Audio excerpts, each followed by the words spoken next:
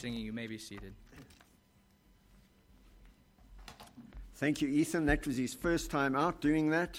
Did a great job. If you think it's easy, you should try it sometime. It's very difficult.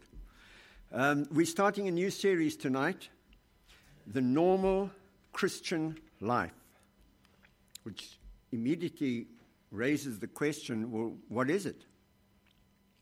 And I'm glad you asked that question. We're about to find out in the next 11 weeks. The first two messages tonight and Sunday night, I'll be continuing the series.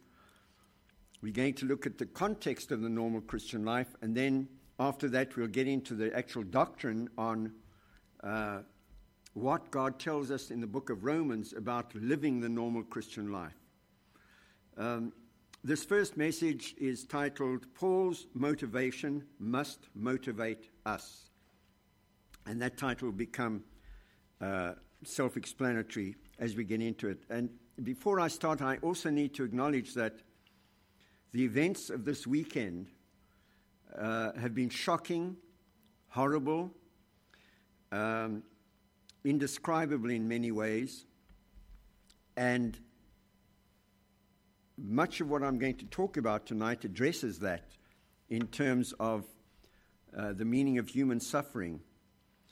And of course, I began writing this months ago, had no idea that the weekend before I stood up to bring this message, we would have this terrible, terrible event in Israel. But that's the world we live in. So what is the normal Christian life? Those of us who've been around for a while may agree that we've not yet quite mastered what it means fully to be a Christian.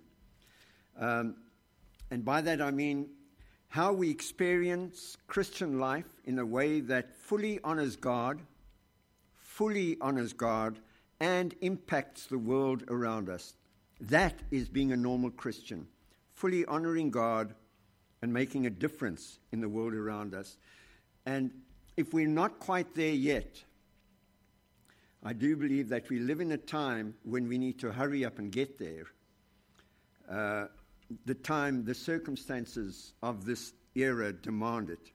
There's never been a period, in my opinion, and this is my opinion, it's not scripture, but I believe there's never been a period since the early days of the New Testament church when Christians who make up the body of Christ face a more urgent need to grasp the reality of what we believe and apply that reality to our daily circumstances.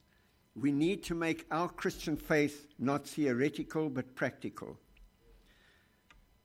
Our once familiar and comfortable world is changing rapidly in ways that begin to look a lot like the end of days is finally here. The transformation is disturbing, and I wouldn't blame you if it produces the uneasy feeling in your heart that the worst is yet to come. Isaiah describes it as a time when transgressions are multiplied before God and sins testify against sinners who lie about God and depart from Him. He wrote about that a long, long time ago. He says it's a dangerous time, and these are his exact words, when judgment is turned away backward and justice standeth afar off, for truth is fallen in the street and equity cannot enter. That's Isaiah 59 verses 12 to 14. This time that we're living in, and I think it's a tremendous privilege to be alive in this day. This is a time that demands we who declare Jesus Christ as our Savior must understand what we believe and live as if we really do believe it.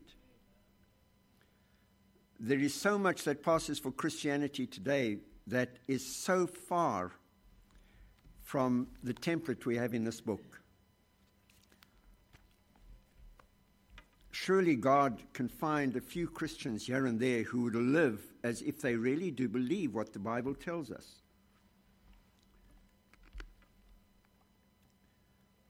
even if we do live that way, it's going to bring increasing persecution, increasing condemnation from the world, and increasing rejection. But that's to be expected because we're so out of step with the world we live in. It's a time that demands that we do right. So, what does it mean to live the normal Christian life? Our attention will focus not in the next few weeks, and not tonight either. Our attention is going to focus not on what we think might happen, but on how we should behave if the worst happens. That's what we need to know as Christians. How do we behave? Imagine yourself back in Israel this weekend, living your life, happy, secure, blessed, and suddenly out of the sky, terror drops on you, and everything changes in an instant in the most horrifying way imaginable.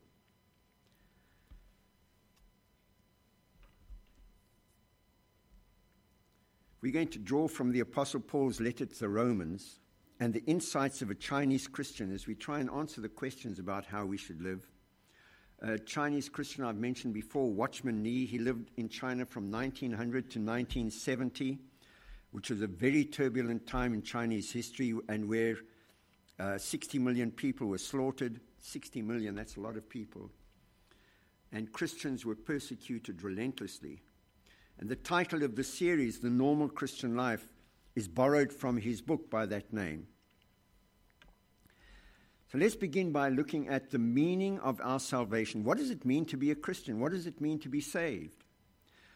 And before we start, let's pray and ask God's blessing on the remainder of this message. Father, please, I need your help tonight. Thank you, Lord, for the good times we've had together in the last weeks, thinking this through, writing it, changing it, meditating on your will, your way, your word. What an incredible privilege it is, Lord, to be able to open your book and try and glean truth from it. And I pray that as that truth goes forth tonight, you'll bless it, open our hearts and minds as we draw closer to thee. We ask in Jesus' precious name. Amen. The life lived by the Apostle Paul is a template that we can use to see how well we measure up as Christians. We begin by looking at our salvation as outlined by Paul. How did he arrive at his appreciation of life in Christ? And the answer is found in the horrifying list of Paul's physical sufferings and mental anguish. Now, this is so counterintuitive. The answer to Paul's appreciation of the Christian life is found in his sufferings, physical and mental. And the list is so long and intimidating, and I think I've just done the unpardonable sin here. I didn't silence my phone. I apologize. It just pinged in my pocket. I'm so sorry. Pastor never carries his phone with him when he gets into the pulpit. It's a habit I need to get into. Where was I? As we look at Paul's sufferings, we wonder how any man could go through what Paul went through and not lose his faith. Or at the very least, stop preaching the gospel so that he wouldn't get into trouble all the time. How did Paul endure?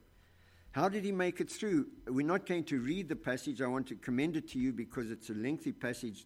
2 Corinthians 11, 23 to 29. I have referred to it often over the years.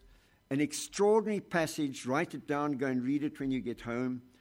A list of what Paul suffered as a minister of Christ. What he endured. The beatings, the stonings, the rejection, the shipwrecks, the resentment, the shunning from people, just relentless. And it went on and on and on, and yet Paul endured.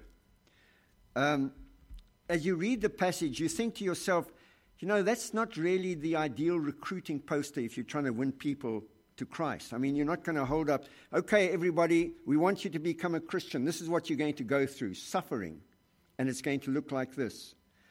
You're not going to get many people stepping up and saying, ooh, me, yes, put you on top of the list. But then we come to Paul's joyful declaration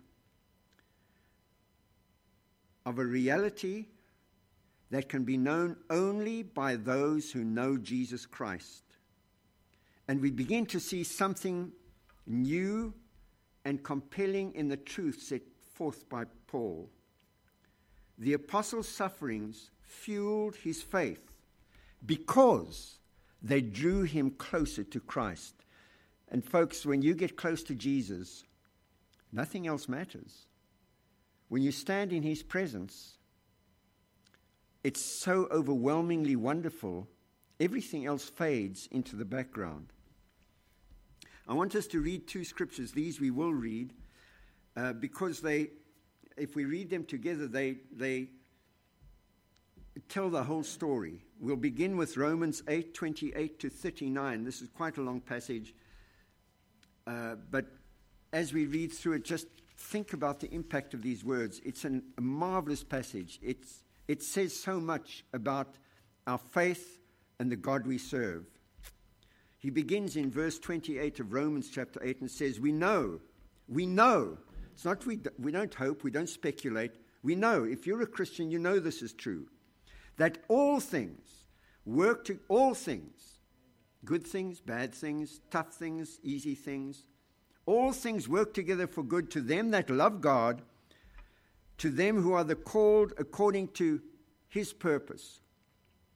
And then it tells us what his purpose is. For whom he did foreknow, he also did predestinate. He planned ahead for us to be conformed to the image of his Son, that he might be the firstborn among many brethren. He wants to make us look just like Jesus. We have spoken about this recently. And then he goes on to say, moreover, whom he did predestinate, them he also called. Whom he called, them he also justified. And whom he justified, them he also glorified. What shall we say then to these things? If God be for us, who can be against us? He that spared not his own Son. If you ever doubt God's love, listen to these words. He that spared not his own Son, but delivered him up for us all. Against that truth, how shall he not with him also freely give us all things? That is a wonderful statement. Who shall lay anything to the charge of God's elect? It is God that justifieth. Who is he that condemneth? Speaking about people's attitudes to Christian. It is Christ that died, yea, rather that is risen again, who is even at the right hand of God, who also maketh intercession for us. Who shall separate us from the love of Christ? Shall tribulation, or distress, or persecution, or famine, or nakedness, or peril, or sword? As it is written, here's a testimony to what Christians were enduring in Paul's day. As it is written, for thy sake we are killed all the day long. We are accounted as sheep for the slaughter. Nay, in all these things we are more than conquerors through him that loved us. There's only one faith. There's only one belief. There's only one God who would dare to put that statement in a book in black and white writing for everybody to see. In all these things, we are more than conquerors through him that loved us. In every situation, the worst possible situation, God says you're a conqueror if you stick close to me. For I am persuaded that neither death, nor life, nor angels, nor principalities, nor powers, nor things present, nor things to come, nor height, nor depth, nor any other creature shall be able to separate us from the love of God, which is in Christ Jesus our Lord. If you've spent any amount of time walking with God, you know this is true. I'm looking at a room full of veteran Christians for the most part. Doug back there is a brand new Christian. God bless you, Doug.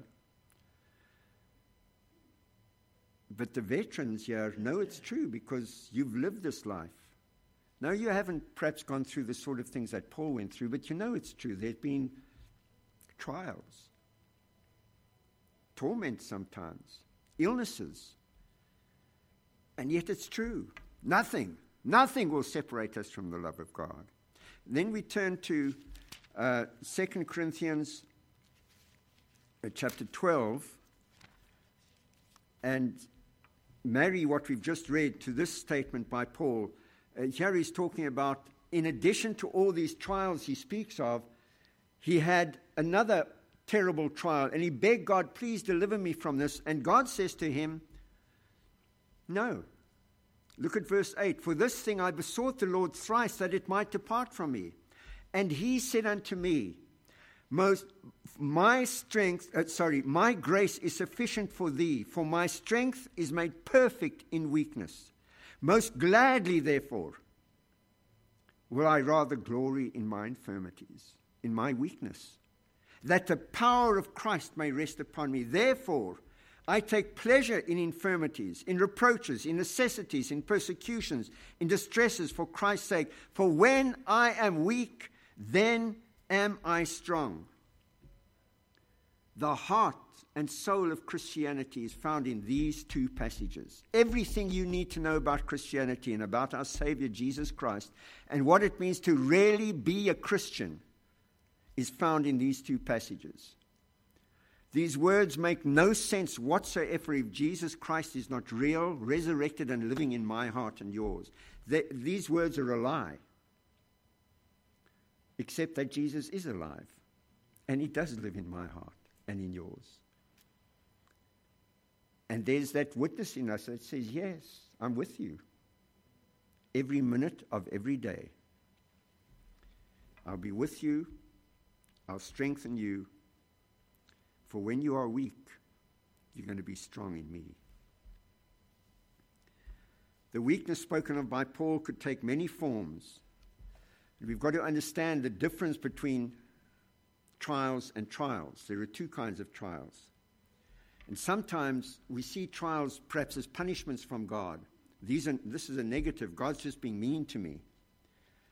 But our most common trials are like the growing pains of teenagers and stem from our own inability or unwillingness to overcome habitual sins that get us into trouble, and then we think we're being tried. No, it's your own stupidity that got you there. Or our unwillingness to forgive the sins of others towards us. Or to be careful in managing our financial resources and we get into trouble financially and think God's punishing us. Or to overcome spiritual laziness and inconsistency. And that gets us into trouble and we blame God. Those aren't real trials. Those are just our flesh tripping us up. But prayer and genuine repentance are usually sufficient to deliver us from these common trials. More serious trials are spiritually much more beneficial and are generally beyond our control. Severe illness. You know, when I was a little boy, it wasn't one of my life aspirations to get cancer at the age of 70. 72, however old I was, 4 years ago. I was 73 4 years ago. That wasn't on my bucket list. And I'm not the only one. Some of you here have got even more severe illnesses. That's a trial. Natural disasters. You're living in your dream house, minding your own business, and a hurricane comes on and blows your roof off. How do you respond? The unexpected death of a loved one. Or persecution for our allegiance to Jesus Christ. These are trials. These are actual trials. Listen to what Charles Spurgeon said about these kinds of trials. Charles Spurgeon, the Prince of Preachers, who built a great work for God in the heart of London, England, over 100 years ago, and that church I visited many times, is to this day a great preacher of the gospel, faithful to what Spurgeon started there. One of the biggest congregations in London. You can go there any Sunday, you'll find about 1,000 people there just feasting on God's word. When the average size of a congregation in London is about 40. Spurgeon built that great work while suffering perpetually from all sorts of physical ailments. He really suffered. This is what he said about it. We should never know the music of the harp if the strings were left untouched, nor enjoy the juice of the grape if it were not trodden in the winepress, nor discover the sweet perfume of cinnamon if it was not pressed and beaten, nor feel the warmth of fire if the coals were not utterly consumed.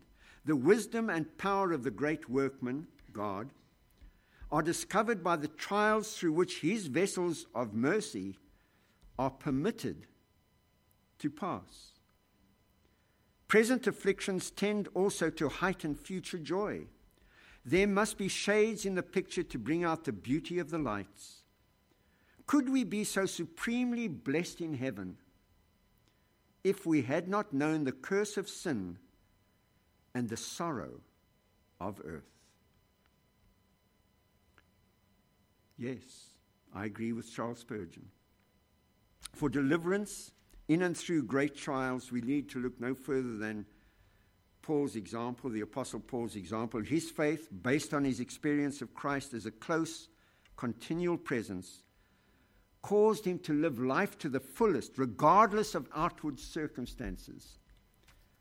Paul did not just know Christ, he knew him as his Savior, as Almighty God, and as his best and closest friend. That's Christianity. When you know that, you know this world is not your home. And a lot of decisions are easy to make. When through your relationship with Christ you have tasted the glories of the life to come, in that eternal world beyond the veil, when you know the love of Christ in a way that is beyond ordinary knowledge, it's not book learning, it's in here learning. When you know the hope of his calling, and you are touched by the riches of the glory of his inheritance, and the exceeding greatness of his power towards you, nothing is left of this world to hold you back from risking everything for Christ. Everything. The obstacles, temptations, and trials of this life shrink and lose their power in the face of heaven. Oh, when you are close to heaven, the little speed bumps in the road here don't seem very big, very momentous. Unless, of course, the things of this world are more real to us than the hope of heaven. Just as a thought exercise, consider which of these two circumstances may be worse. Number one, ignorance of salvation and living a rebellious, sinful, and ultimately futile life before the futility of death claims you. That's the one possibility. The other one is salvation in Christ, yet living in a way that is only distinguishable from the unsaved because some of the outward things we do are not quite as bad as some of the things they do. And some of the useless things we value are not quite as useless as some of the things they value. And that's what separates us from the world. Now, the obvious answer is that spending eternity in heaven is preferable to eternity in hell. But if the thought of escaping hell is the only thing that motivates us in our Christianity, and we're constantly looking over our shoulder at the world, wanting to go back there, we're going to have a miserable life as Christians on this earth. We have no strength to withstand the trials when they come. Like blind and deaf beggars at a banquet, we'll be ever hungry, ever thirsty, ever dissatisfied, until at last, thankfully, we stumble over the threshold into heaven. Look at 1 Corinthians 3, 12 to 15 speaks of that, what it's like to barely make it into heaven. 1 Corinthians 3, verse 12. Speaking of your salvation, your foundation is Jesus Christ. Verse 11, verse 12. Now, if any man build upon this foundation gold, silver, precious stones, things of worth, wood, hay, stubble, things that have no worth, every man's work shall be made manifest. He's talking here to Christians. For the day shall declare it, that is, the judgment seat of Christ.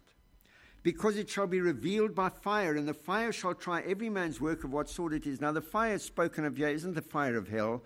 It's the fire of drawing close to God's presence, God's glory. You know, the picture is of when you first get saved and Jesus forgives your sins and cleanses you, you feel delivered from sin, and you should.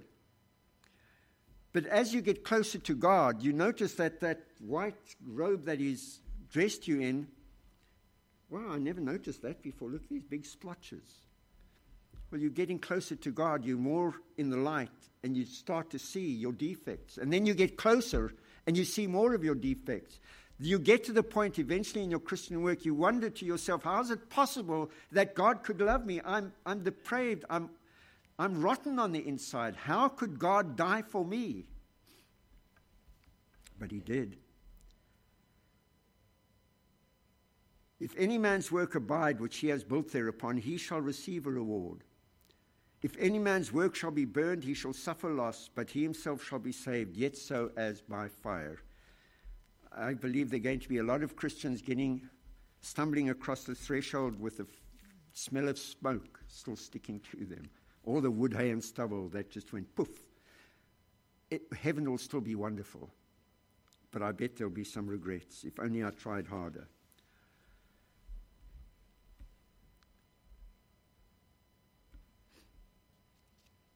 Such a life is not normal for a Christian. The spiritual condition that produces the shallowness is found in a lack of true repentance. Repentance is not a promise to do better or to try to be better. That's not repentance. Repentance is a broken-hearted response to an awareness of the darkness that lies within us. That's repentance. When you see yourself as you really are. Repentance is Paul crying out to God, "O wretched man that I am, who shall deliver me from this body of death?" Wretched, wretched man that I am. That's the great apostle Paul. So what motivated Paul? Pale, half-hearted, malnourished faith is not what motivated him. His approach to life was to squeeze everything good out of it, inspired always by the certain knowledge that his life lived in Christ now was the life he would live always. And he decided to start living it now. You don't have to die to go to heaven to start to experience heaven. You can literally experience heaven here, today, right now. And the joys of heaven, and the glories of heaven, and the love of heaven, and the presence of your Savior. You can have that now. You don't have to wait for then. The Bible tells us from the day of your salvation, you are seated in heavenly places in Christ Jesus. That's the truth. And in Paul's approach to life, he emulated his blessed Savior, of whom it was said that he was made, speaking of Jesus, actually Melchizedek, and he was a type of Jesus, made not after the law of a carnal commandment, but after the power of an endless or an indestructible life. The meaning of this powerful phrase about what motivated both Jesus and Paul is self-sacrifice in the knowledge of eternity. The more real heaven is to you, the easier it is to give up things here. The easier it is to live for Jesus here. The easier it is not to complain about the little trials of life. The easier it is to understand those terrible trials that come your way to each of us at some point in your life. The meaning of this powerful phrase is highlighted by the contrasting story of a man who lived only to please himself. I had to include this because I just thought it was so good. Ronald III was a 14th century duke in northern France. Now, dukes are part of royalty, but they're not quite princes. They're not quite at that one step down from princes. He was a duke in northern France. Today we call it Belgium. His nickname was Crassus. That's Latin for fat. This guy was seriously overweight. And his younger brother finally deposed him, kicked him out of his office. And Ranald was confined to a special area in the castle where after he entered, the doors and windows were made just a little too small for him to fit through. There were no locks on the doors, no locks on the windows, and he was told he could leave at any time. But he loved eating, and instead of dieting his way out of prison, he grew fatter and died in that room, a prisoner of his own appetites, unwilling or unable to see past his immediate need. And many Christians live like old Ranald, just sloppy in the ways of the world. So what is the meaning of life? If that's not the meaning of life, and it's not, what is the meaning of life? Paul's example presents us with a liberating truth. The normal Christian life begins when we starve our old nature because we understand the meaning of life. And this is it, to know God. Do you realize that that's the meaning of your life and mine? Why we're on this earth? To know God. To draw close to God. To be conformed to the image of God through Jesus Christ our Savior. That's the meaning of our life. Whatever else your priorities are, this is what God wants for each of us, to know Him. It is only with such motivation that we may be set free from the bondage of our flesh, our old corrupt nature, into the glorious liberty of the children of God. Jesus said it best when He told the unbelieving Jews that he who commits sin is the servant of sin. But He added, if the Son therefore shall make you free, you shall be free indeed. Hallelujah. All animals, humans included, are alive to the extent that they exist and respond to things within. The normal things for any living animal is the need to eat, to sleep, to multiply. And things without, primarily threats to their continued existence. But we humans are not entirely animals. We're one step above them. We have souls and respond also to stimulation from things unseen that stir our egos and our imaginations. Some are stirred by awareness of life beyond this life, although such awareness is usually clouded by superstition and uncertainty. Human awareness truly expands only when we are touched by the life of God from beyond the veil, that thin veil that separates us from the eternity. Only then do we have the potential to graduate from merely existing and responding as all living things do, to live with joyful purpose flowing from God's inner presence and power. And folks, I hope I haven't laid it on too thick and depressed you with what I've said.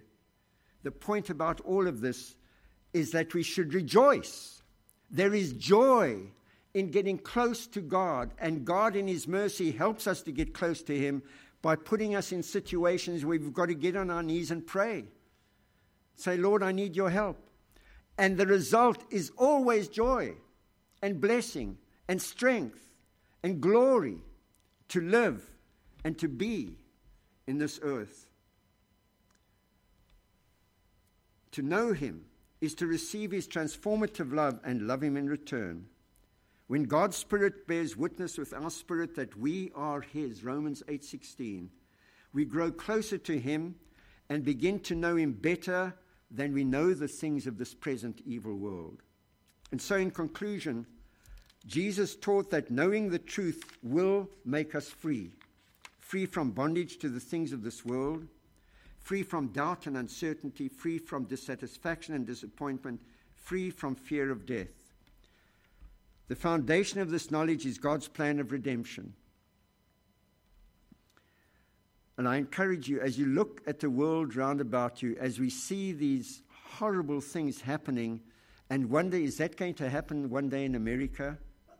What we have in this book and in this word is the answer for each one of us. Just get close to God. Be filled with His Spirit, and everything will work out fine. And it begins with God's plan of redemption. And that plan is established on two facts which are powerful images of eternal truth: the cross and the empty tomb. And we're going to look at those two in detail in the weeks ahead. But before that, we're going to take another look on Sunday night at what it means to live beyond the reality of this present evil world. Do you know that you and I are equipped to live there, in that place? Beyond our reality here is a much more permanent, a much more real reality. And it's close to us if we'll just reach out and touch it. Father, I pray that for each one of us,